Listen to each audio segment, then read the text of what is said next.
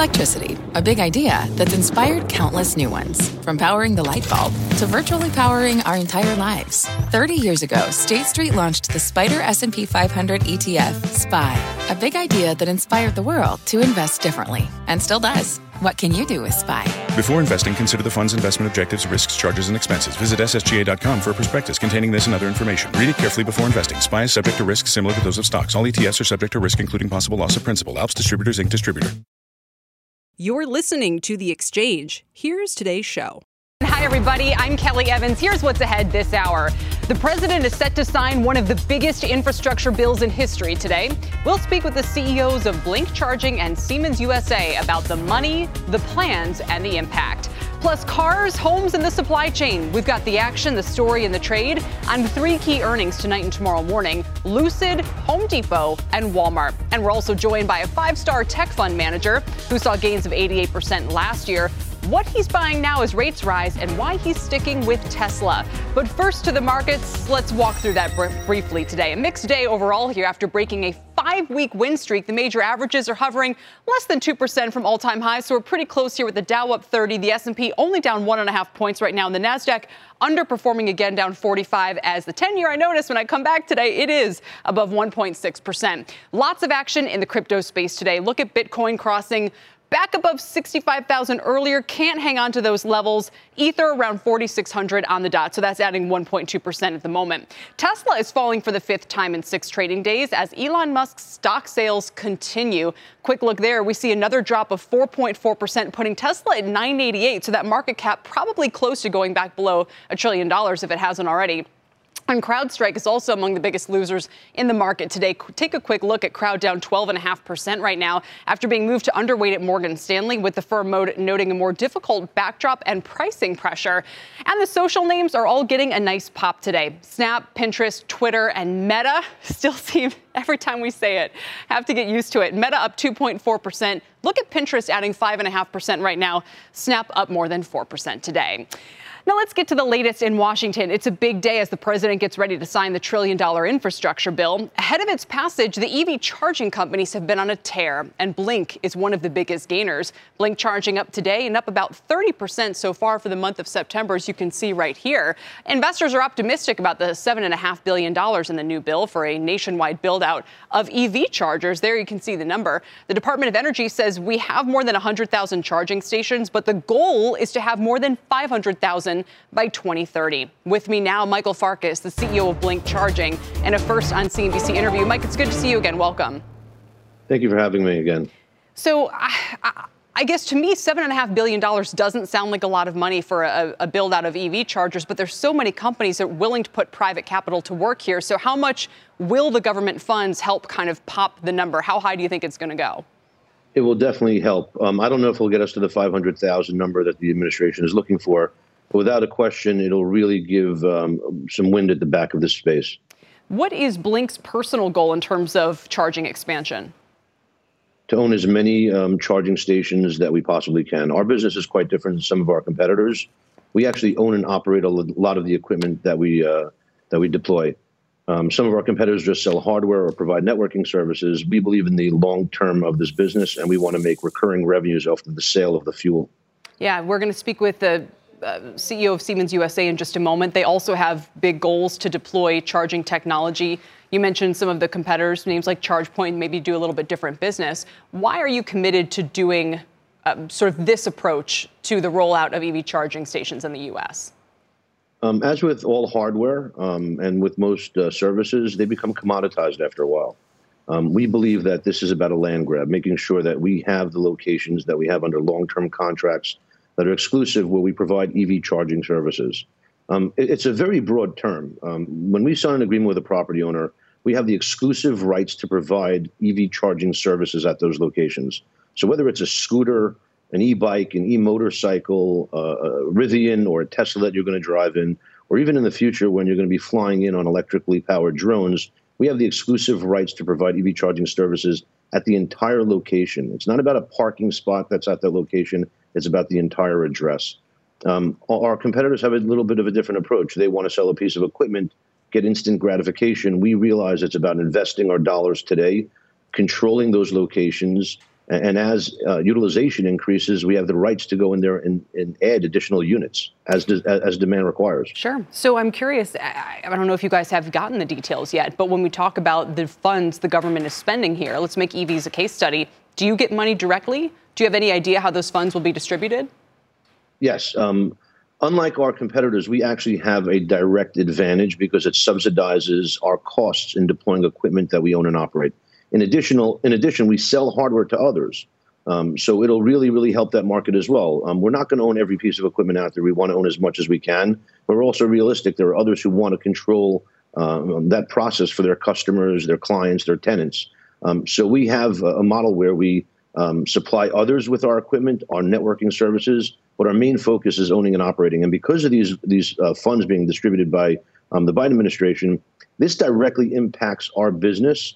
In the past, we've had grants where we would put up $1 and then we would be reimbursed 80 cents for that deployment. That's basically buying $1 for 2 dimes. So how are these incentives structured then, and how does it make what you're doing cheaper if that's what it's doing? Well, it's not making it cheaper. We still have the cost of deploying the hardware. What it does is it subsidizes the cost of getting that equipment in the ground. It takes our $1 and stretches it to 5 for the most part. Most of the programs are typically you go out there, you find the location, you install the charging stations, you petition the grant or rebate authorities, and then you get a reimbursement after the entire project is done. That's typically how it's worked in the past, and we believe that to be the case in the future. There's no question it's going to put a tremendous amount of wind in our backs, not only ours, all of the EV charging infrastructure companies. When you understand the scale of this, and Blink is a global company. We mentioned about having about 100,000 chargers in the U.S. That's not charging stations. There's a difference between charging stations, which people view as gas stations, where you have multiple chargers at that location, and a charging station, which is a charging port or a port that you can plug your car into. The administration is talking about, charging stations like gas stations, where you'll have multiple chargers at those facilities. When we reach talking about $100,000 number, 100,000 unit number, that's not multiple chargers at locations. But when you look at it from a global basis, and I mentioned Blink is a global company, where we are today and where we need to be by 2030 is you have a few 100,000 charging stations, public ones globally. And collectively, by 2030, you need about 120 million chargers available for people to fuel their car. So when you're looking at this business, it's not even at its infancy. It's at an embryonic phase. Wow. And we've been lucky enough to be here now entering our 13th year. This is not something new for us. We were the pioneers in this space. We were the first consolidators in this industry. If you look at Blink consists of about 10, 11 different companies that we've acquired since our founding. And we're going to be growing organically as well as through M&A activity. And it's not only here in the U.S., but this is really a global opportunity. Fascinating. And that gives us the scale. So it's great to have you on today, Michael, and congratulations.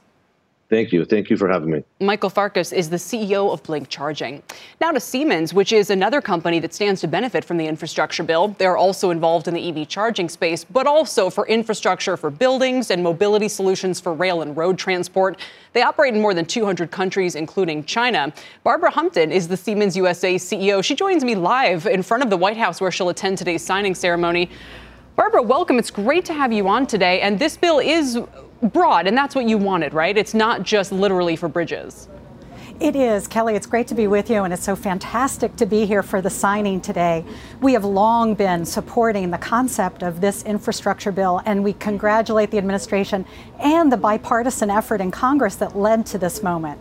This is truly a glorious day for the American people. Explain Siemens' exposure to EV charging. Yes, Siemens, first of all, let me just say we were built for this moment. Siemens has been here in the United States for 160 years, really focused on the infrastructure that has been the backbone of the economy here. Everything from the work of industry to infrastructure of all kinds, buildings, transportation, et cetera. When it was clear that we would see the electrification of vehicles, we quickly turned our know-how in electrification to the problem and have brought the capability to manufacture EV charging stations here to the U.S. And recently we made the commitment to manufacture another 1 million charging stations here over the next 4 years. So this is an exciting moment. Oh, interesting. So you guys are literally manufacturing the charging stations, which is an important piece of the EV rollout. Obviously, we should all be thinking about. So tell us how this would change from a leadership point of view. Are you hiring immediately with these funds? When do you expect these funds to hit your bottom line? Well, we actually think this is going to take a whole ecosystem. The most exciting thing about all of this is that this is going to bring in the state and local, the utility, businesses who need to make decisions about this transformation. So yes, we're going to be bringing our technology to stakeholders in every single one of those areas. And to get ready for that, we've actually begun workforce development. At our location in Wendell, North Carolina, we've teamed with Wake Technical Community College to create an apprenticeship program. I mean, we're at that point where reaching into high schools, getting kids interested in the kind of work they could be doing as we drive this transformation, it means that we can tailor programs to their academic backgrounds and their schedules and bring them into the workplace, provide them the skills they need to be able to contribute in this building field of manufacturing. Although I suspect you probably had that in place before today, and maybe this kind of builds on that. When I hear stakeholders, I get nervous that that process is going to take a while to play out. So maybe you can give an example of how, these funds will really hit the road, so to speak. Yeah, that's right. I mean, there is already, as you've noted with your other guests, there is quite a bit of capital already being deployed. So we have already, for instance, deployed 75,000 charging stations across the United States with various customers. What we're most bullish about is the idea of utilities being key players in this transformation. So yes, we know that it will take time for the funds to make their way in allocations out into the states, for states to work through their process to assure this goes to the appropriate stakeholders. We're going to be working side by side with those stakeholders to expedite all of that. And it's interesting that this signing is happening, Barbara, the day after the COP26 summit more or less is concluding. What is the tangible outcome of that giant meeting for the U.S., for these same projects that you're already involved in? It seems like the utilities are where a lot of these pledges are already most going into effect, because even at the state level, you have states like Virginia and I think either Illinois or Indiana already moving to net zero. So, is that where the biggest change is happening? There is quite a bit of change going on, Kelly, and I was very, very honored to be part of a delegation that was in Scotland last week and had the opportunity to observe the negotiations. One thing is crystal clear. This goes well beyond the capability of governments in setting aspirations. This is a moment when businesses step forward and actually deploy our capital in ways that are constructive toward the end objectives of countries all around the world, what we all agree needs to be done. So my colleagues at Siemens Energy have been deploying wind power, and in Virginia, they just commissioned a new site for manufacturing there. We have the opportunity all across the country to be building new renewable energy, more sustainable manufacturing locations. And we will see this transformation being driven very much by business as by government. Sure. And we're going to talk a little bit later on about Royal Dutch Shell, the company formerly known as. So certainly some big changes already. Barbara, thanks for your time today, and we'll look for you later on. Great to see you, Kelly. Barbara Bye. Humpton is the CEO of Siemens USA. Still ahead, the persistence of COVID. With colder weather seeing an increase in cases, what's the fallout for air travel, and who will win out in the battle between homes and hotels? We'll explore that. Plus, Motor Trend just named the Lucid Air its Car of the Year. The EV startup reports after the bell today. We have a preview of that, plus Home Depot and Walmart before the bell tomorrow morning. It's all coming up in Earnings Exchange. Stay with us.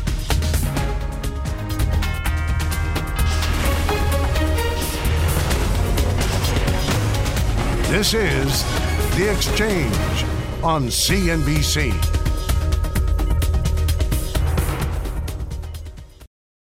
Welcome to the Canva guided meditation for stress at work. Impending deadline? Generate Canva presentations in seconds. So fast. Brainstorm got too big? Summarize with AI in a click. Writer's block? Release with Canva Magic Write. Magical. Stress less and save time at canva.com. Designed for work. What's on the horizon for financial markets? At PGIM, it's a question that over 1,400 investment professionals relentlessly research in pursuit of your long-term goals. Specialized across asset classes, but united in collaboration, our teams provide global and local expertise. Our investments shape tomorrow, today. Pursue your tomorrow with PGIM, a leading global asset manager.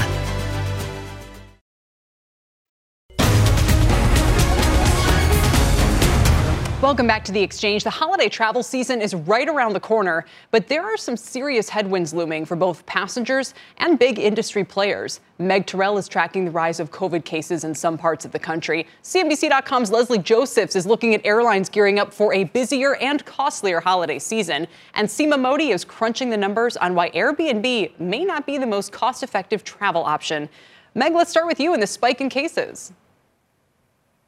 Hey, Kelly. Yeah, it's not news we wanted to see. After that spike in September, we were hoping that decline would continue, but unfortunately it plateaued and now has started to tick up a little bit nationally. If you look at those numbers, they're up about 11%. This is daily cases. Over the past 2 weeks, we're now averaging more than 80,000 cases per day here in the U.S. In terms of deaths, we are averaging more than 1,100 per day in the United States. Now, regionally, this is really different. In the South, of course, they saw that huge peak, and that's come down a lot. So transmission is a lot lower there. But you're really seeing states in the Midwest, like Minnesota, starting to get hit really hard. We've heard about Colorado, of course, and the worries about hospital capacity there. The governor urging everybody over 18 who's at least 6 months out from their Pfizer or Moderna vaccines to go get a booster. So there are concerns mounting around the country. And this, of course, comes as we're seeing that surge across Europe. Austria today announcing a lockdown for people who are unvaccinated. That as they're reaching record numbers of cases, doubling in the last 2 weeks. That's the orange line there. Germany also under a lot of concern, other countries in Europe as well. But the message we're really hearing is it's the folks who are unvaccinated getting hit the hardest in those countries. Kelly? But what is driving the increase in cases? Is it a different variant?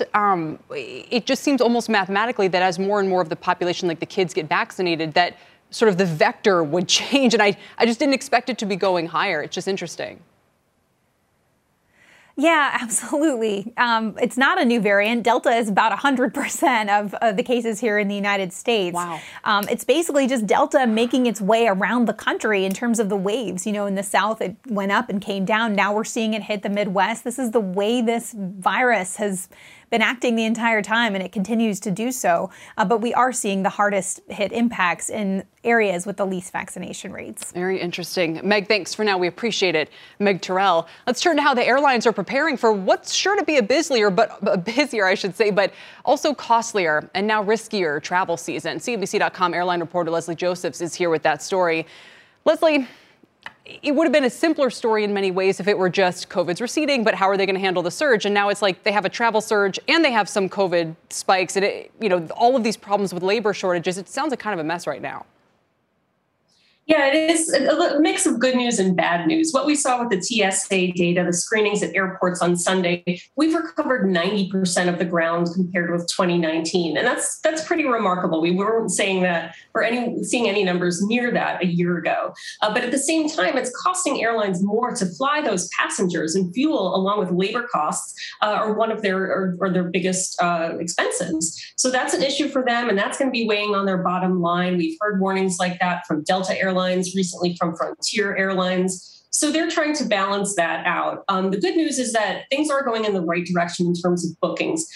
Airline CEOs said that holiday bookings are coming in really strong. We've seen data from Adobe recently saying that some of the Thanksgiving bookings compared with 2 years ago are even higher than those levels. So a lot of people booked up and ready to get out, but it is going to cost airlines more to fly those passengers, and likely going to be the two of us and many millions of other people who are paying for that higher fuel eventually. And I'm also thinking about, those who are traveling. I know certain cases, maybe Wednesday and Sunday. And if there are these widespread cancellations, that butterfly effect, I don't know what to call it, but where that could create a lot of problems because of there's not easy backups and that sort of thing. And which was the pilots union that just voted down the option to, I think, take higher pay for showing up to work the holiday week. And they said the number wasn't high enough, I guess. Well, they're looking for some more permanent fixes to how American Airlines is booking. So what we've seen, and to degrees of success, airlines are trying to chase as many dollars as they can after a really bruising 2020. But they have had to also staff up, and some of the airlines have not been at the levels that they needed to be. And when you have things that are pretty routine, like bad weather that can cause some cancellations, you do tend to see it snowball. It is a little too early to tell. Thanksgiving is still, several days out, what's going to happen. But we're seeing Southwest Airlines and American Airlines offer incentives to employees, whether frequent flyer miles, bonuses, flight attendants in American getting up to triple pay for holiday trips, along with perfect attendance. So those things don't happen again. And what we've heard from analysts is that it costs the airlines even more when they have the disruptions than to kind of go out these additional incentives. Exactly. Makes sense. Leslie, thanks so much. We appreciate it. Leslie Josephs.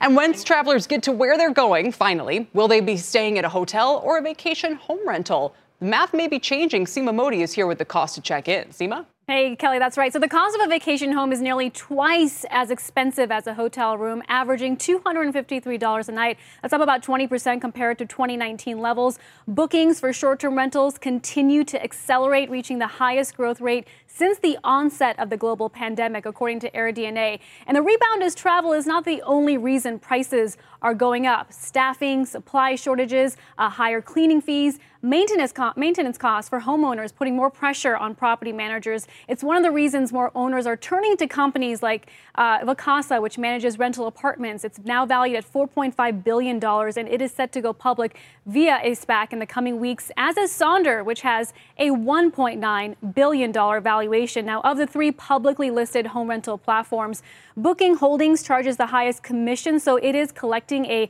larger percentage per home. But BTIG analyst Jake Fuller still says that Airbnb has the strongest pricing power in this home rental market, and he does not see higher prices derailing the travel recovery this holiday season, Kelly. But the big question is January 1st, when companies start to require employees to come back in, that worker who was staying at an Airbnb because he or she could work remotely, how that changes booking trends. Great point. Is there like a kayak of all these different vacation home rental platforms? Because it's dizzying.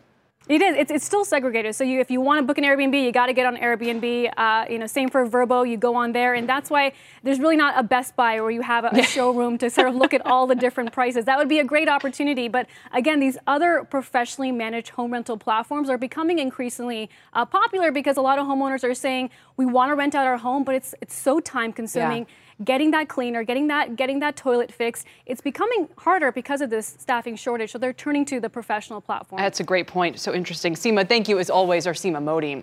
And still ahead, Royal Dutch Shell is ditching the Dutch and scrapping its dual share structure. And that's not all. We've got the full details ahead. Plus, this stock is on pace for its worst day ever after falling short of Wall Street estimates. The soggy name coming up after this.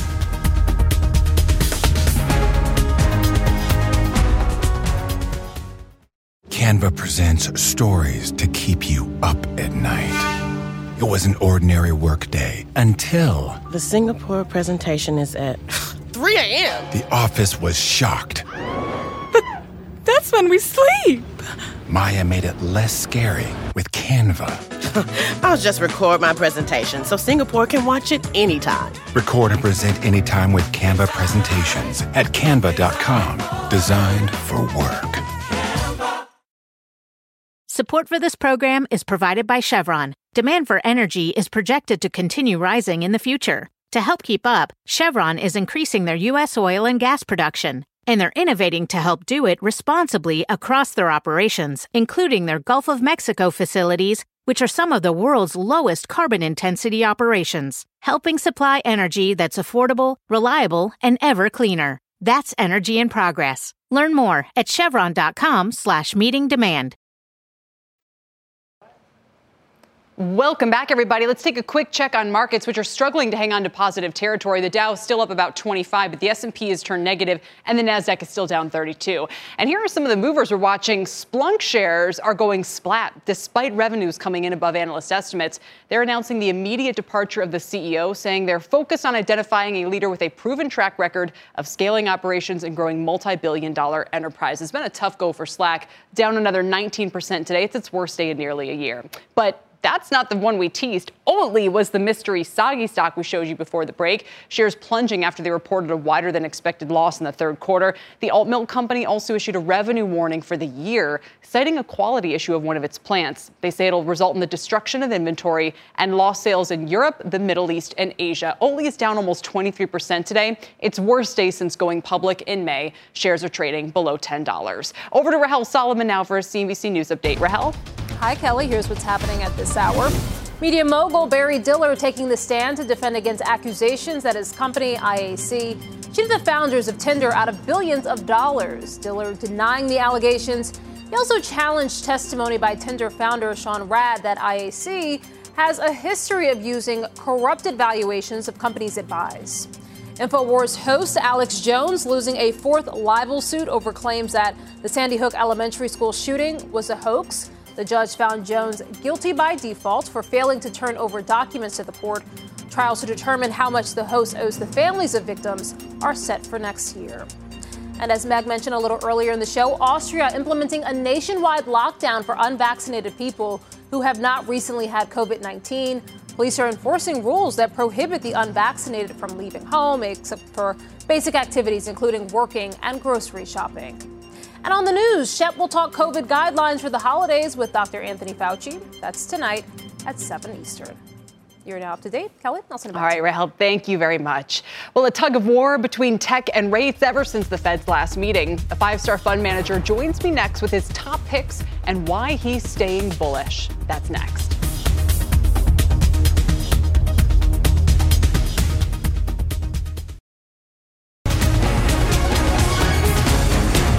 Welcome back to The Exchange. Since the Fed announced the taper at its last meeting, it's been a standoff between tech and bond yields. Despite the widely held view that rising rates will be bad news for the sector, my next guest says the positive momentum in tech will continue. Joining me with his top tech plays is Mike Lippert. He's portfolio manager of the Barron Opportunity Fund. The five-star Morningstar Fund has a blockbuster 2020, a total return of 88%. Top holdings, Microsoft, Alphabet, Amazon, Tesla, and NVIDIA, all soaring this year, well, all except Amazon. Mike, it's good to have you. Welcome. Thanks, Kelly. Thanks for having me. So a lot of those are, I mean, this is the challenge with your sector right now, right? I mean, you own the biggest stuff in the market, multi-trillion-dollar companies. Do you just let it ride? I mean, do you see anything else that can really move the needle for you guys for the next 12 months? Yeah, well, the answer is yes, of course. When you see what's at the top of our portfolio, but we have, very significant investments in companies that are less household names, whether it's a Zoom Info, a HubSpot, Ceridian Software, that also really influence our long-term returns. Can those companies ever get to the size and scale of the major players, or was that a one-time 2010s phenomenon? Listen, I don't think it's a one-time phenomenon. When you're talking about a company reaching $1 trillion market cap, or some now at $2 trillion, it's very, very hard to do. But as long-term investors, we try to find companies that can grow faster for longer, that they have a significant market opportunity and they have sustainable competitive advantages such that they can capture that market opportunity. We think often about companies that have second or third acts. They have multiple TAMs. And the great companies of the world, the Apples, the Microsofts, the Googles, they all have that. Tesla and NVIDIA, they have that. And even smaller companies, they have the same thing. They may have smaller opportunities than the Goliaths, but we look for companies that can do it again and again and again and keep that growth going for longer. Because when you think about the best growth investments, literally over the last 20 years, these are really companies that could grow faster for longer. Remember, Amazon started out as a bookseller. Right. No one expected they would be what they are today. Yeah, a cloud giant and all the rest of it. Why isn't Facebook on this list, or Meta, sorry? There were definitely some issues with Facebook that are really, hard to figure out exactly where they will go. So, where they are in, the public, where they are with regulatory issues, the impact that IDFA will have on them. And so we have significant investments in, what I'll call digital advertising, digital media. We just don't have an investment in Facebook today. Understood. Two more specific names I want to ask you about. One, obviously, is Tesla, because it's pulled back below $1,000 a share. And I wonder if you think that makes it an attractive entry point, but also if you think there's any chance they can grow anything like what they've done, compounding to investors over the past decade. Listen, I think they're going to grow at a very, very fast rate for a very, very long time. Wow. We've been investors for Tesla at Barron since 2014. We've earned 25 times returns on our investment. So, the stock is up 40% year to date, even with this pullback. We definitely believe, and you guys have had Ron Barron on your show, that we believe the stock could be a $2,000 stock in years to come. And that is just on, selling a lot of cars. That doesn't even include the option of what autopilot and autonomous driving can be, what they could do with solar and battery storage, what they can do with things like robo-taxis and controlling those kinds of fleets. And so we see a lot of options in Tesla. And as you look over the next several years, they are going to sell as many cars as they can sell. They're going to continue to innovate on the battery technology. They continue to innovate on autonomous. And we've essentially crossed the chasm. We've moved from an ICE world, sort of combustion engine world, to an EV world, and Tesla will be the leading player in that Sell world. As many cars as they can make, really. They and all the rest of them, probably.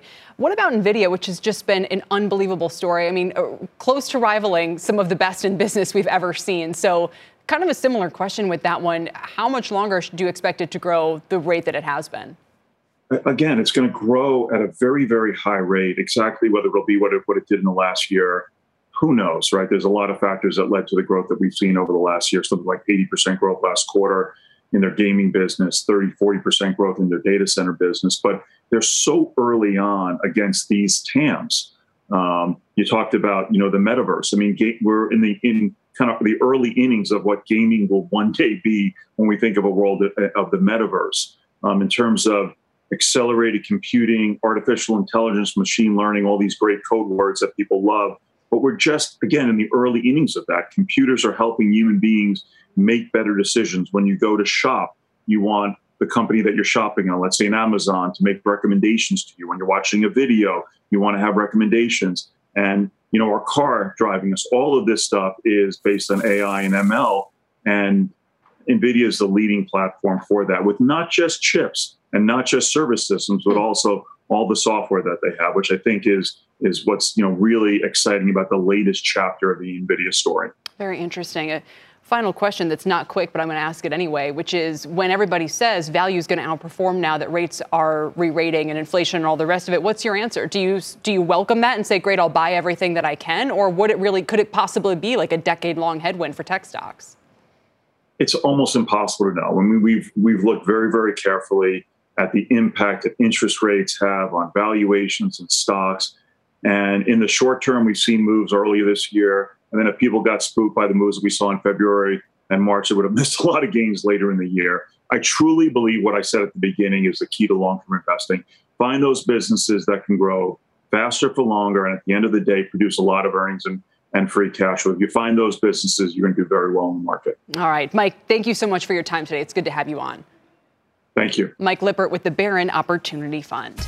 Still ahead, Lucid Sedan is Motor Trend's 2022 Car of the Year. Will its results after the bell also drive good news? Home Depot has beaten EPS 19 out of the past 20 quarters, but shares have a history of falling post-earnings. We'll see if that happens this time around. And Walmart could post big gains in grocery, but how will inflation impact its profit margins? We have all the key numbers to watch and how to position for these after and before the bell results, right after this.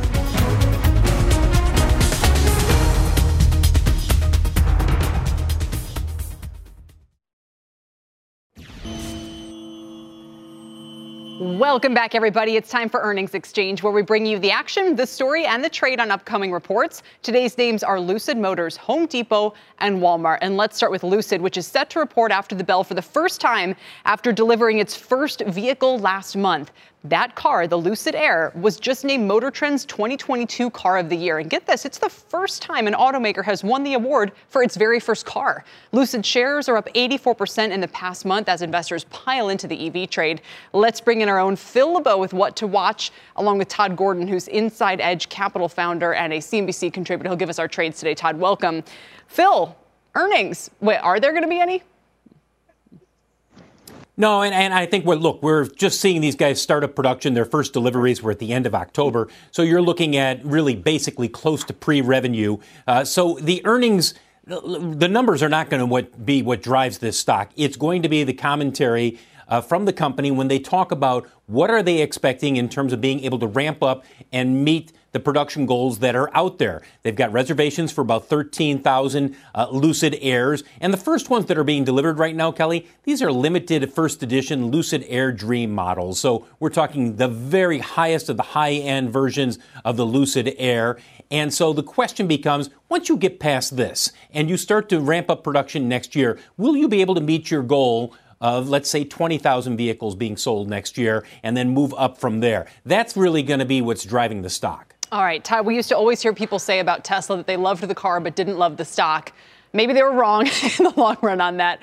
What do you think about Lucid? What's the trade? It's tough. Pre-revenue, I think they have 13 for this Lucid Air. This is the car that was Motor Trend's Car of the Year. It's really, really amazing. They're going after this kind of luxury, high-end target audience. It's a high-performance car. Starts at $75,000. I think the one they tested in Motor Trend was $170,000. So certainly not entry level. 520-mile range, and this thing has like 1,100 horsepower. I don't know what you do with that. They say it's a very efficient car, though. They have about 111 to 130 miles per gallon equivalency. That's like taking, combustible engine miles per gallon and comparing it to the other models. They have a higher mile per gallon equivalent than Tesla, as well as Audi and Porsche. So it was reviewed very well. The chart broke out. 29 was obviously the breakout. Hasn't looked back since. I don't own it. I own Tesla. Very large valuation for a company that hasn't delivered maybe 500 cars right now. So very expensive.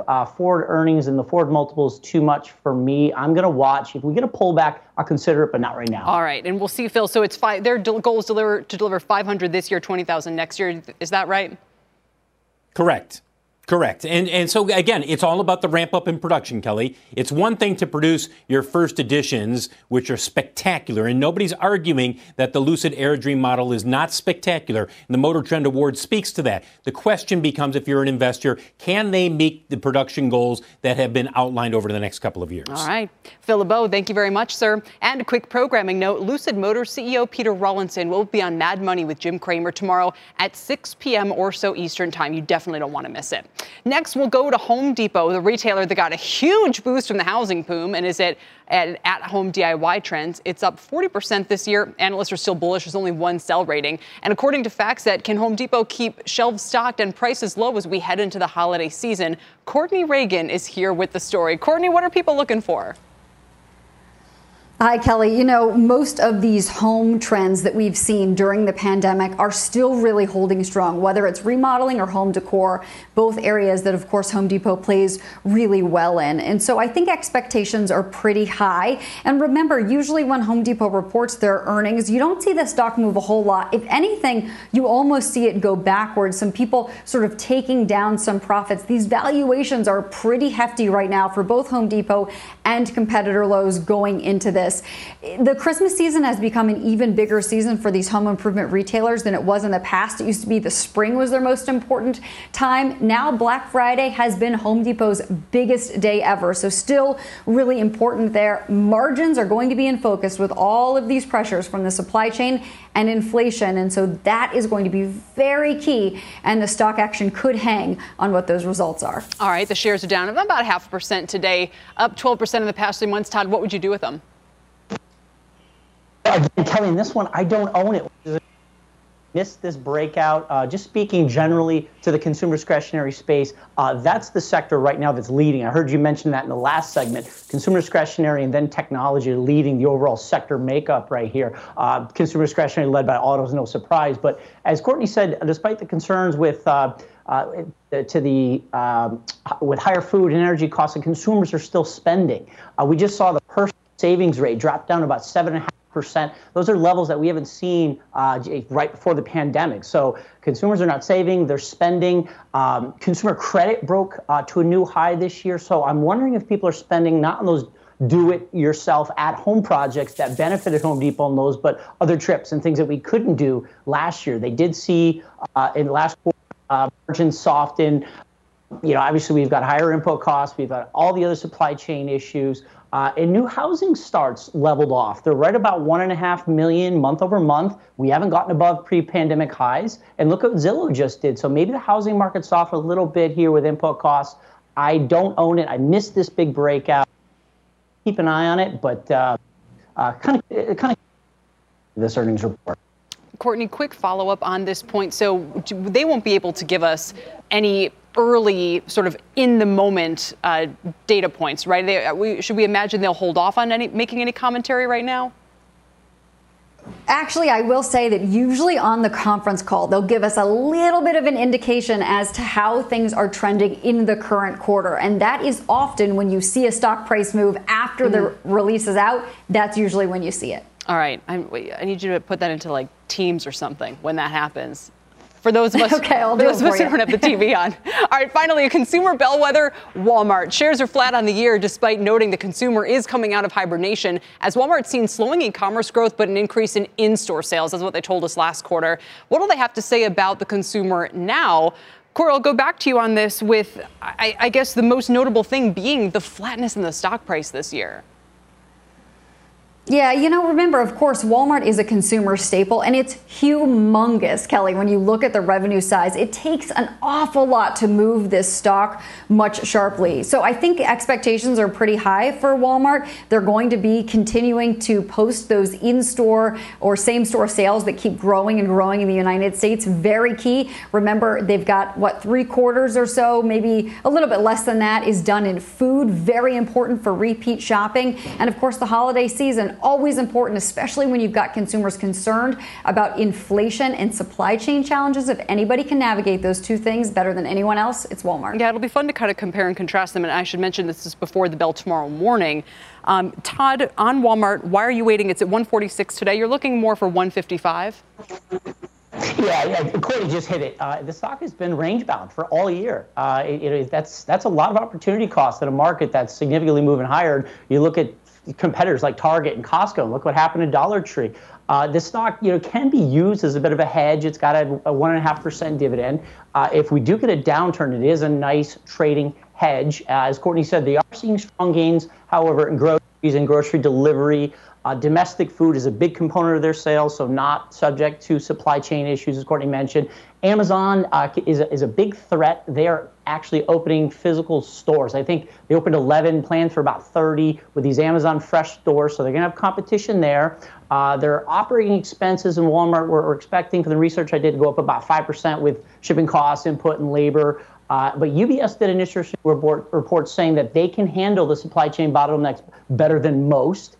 They are making an effort to go more into the cloud, which should help margins. But again, opportunity cost for being in this, in again, a market, Kelly, that growth is outpacing value at the largest degree. Look at the comparison between these two ETFs. There's better opportunity costs to be long better names than Walmart right now. All right. We will leave it there. Todd, thanks so much. Todd Gordon with our trades today. And Courtney, we'll see you for all these reports bright and early tomorrow morning. Our Courtney Reagan with the action. Up next, we've got a look at big moves in two medical device makers. And as we head to break, check out shares of Vita Coco. They're getting 6 bullish coverage initiations today. They're up 30% already since that IPO late October. We're back in a moment.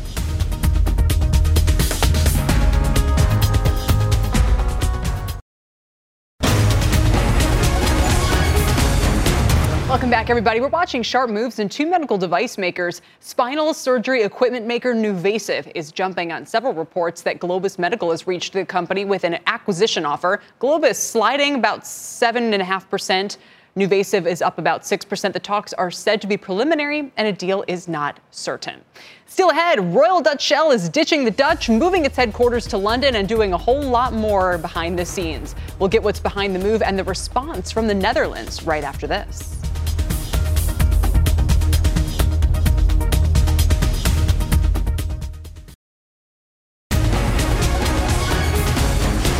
Welcome back. Royal Dutch Shell is heeding London's call and getting ready to move its tax head office to Britain from the Netherlands. It will also end its dual share structure and make a host of other moves. Brian Sullivan joins us with more on what's behind this move just a day after COP26 pretty much ended, Brian. Yeah, and this is the bigger story than it may seem on the surface, Kelly. You read your headlines like, who cares? Well, it's a big deal. I'll tell you why. Royal Dutch Shell, as I'm calling it, pulled a Unilever. That's another Dutch company that made the same move to the UK earlier this year. Now, this is not a done deal yet. It is subject to a shareholder vote, and there are reports the Dutch government is panicking. In fact, there is a parliamentary address scheduled for Monday. This is the biggest company in the Netherlands and one of its oldest, roots going back to 1890. Now, also, this is going to kill its dual share structure. They had one trading in London, one trading in Amsterdam, or an A and B. Now they're going to just combine it in London, Amsterdam, US, but under one share. I'll get to why in a moment. Now, if they move their tax headquarters, some say, who can blame them? Here's kind of a recent rundown of what's happened. Now, Shell and other fossil fuel companies are constantly beaten up by the Eurozone and the Dutch government. There's a 15% tax on its A shares, but not on its B shares. But the government limits the number of B shares Shell can buy back, so investors are frustrated. They can't buy back as much of their own stock as they would like. You had a court ruling in May pushing them to decarbonize faster than they had planned. They're appealing that ruling. And last month, a huge Dutch pension fund said it is dumping all shares of Royal Dutch Shell. So in other words, the company, Kelly, kind of taking a body blow from all sides. I have a couple of questions. Is this a win for Brexit? I was just in the UK last week. As you know, city is booming. New office towers everywhere. Looks like they might be welcoming a bunch of new highly paid Shell employees into the city of London. This would be a huge blow to the Netherlands if another one of its biggest and oldest companies decides to leave. Absolutely, Brian. The point that you make about the attractiveness of the UK is interesting. The Hague did rule that their Scope 3 emissions would have to be cut by 45%. So could this be a way to get out of it? Because this company seems to embody the green transition in a way. I mean, at least of the oil majors, or maybe I'm wrong about that. No, you are right. You are right. And they're doing it. They're sold off their Texas land as well. They're making some changes. But you got to understand, you've got some mid-level electric bureaucrats in Europe, Kelly, who are basically saying, you need to do this at this speed. They know nothing about business. They don't run the company. And they're telling companies what to do. And guess what? Those companies, maybe like a Royal Dutch Shell, are going to vote with their feet. And by the way, the company will no longer be called Royal Dutch Shell. They're going to just be called Shell. This is like, I mean, if there was a company with American in its name that's been around for 130 years, Brian, then they moved to Montreal, Canada. It's a big deal. My question. If they were to go to the UK, couldn't they still face massive pressure to reduce emissions? It's not like they'd be going to Texas. No, maybe they would or should. Yeah, but it's not the same. The UK with Brexit makes its own rules now. They are not subject to EU rules. Bunch of people in, Brussels making decisions for companies that aren't even based in the countries they represent. It's a big deal. It's really interesting. No, it's a really great explainer, Brian. We appreciate it. Brian Sullivan this afternoon. Sure. That does it for The Exchange, everybody. You've been listening to The Exchange. Make sure you're subscribed to get each episode every day. Same time, same place. With the Wells Fargo Active Cash Credit Card, you can earn unlimited 2% cash rewards on purchases you want and purchases you need. That means you earn on what you want, like trying out that new workout class, and 2% cash rewards on what you need, like a foam roller for your sore muscles. That's the beauty of the Active Cash Credit Card. It's ready when you are, with unlimited 2% cash rewards. The Wells Fargo Active Cash Credit Card. That's real life ready. Terms apply. Learn more at wellsfargo.com/activecash.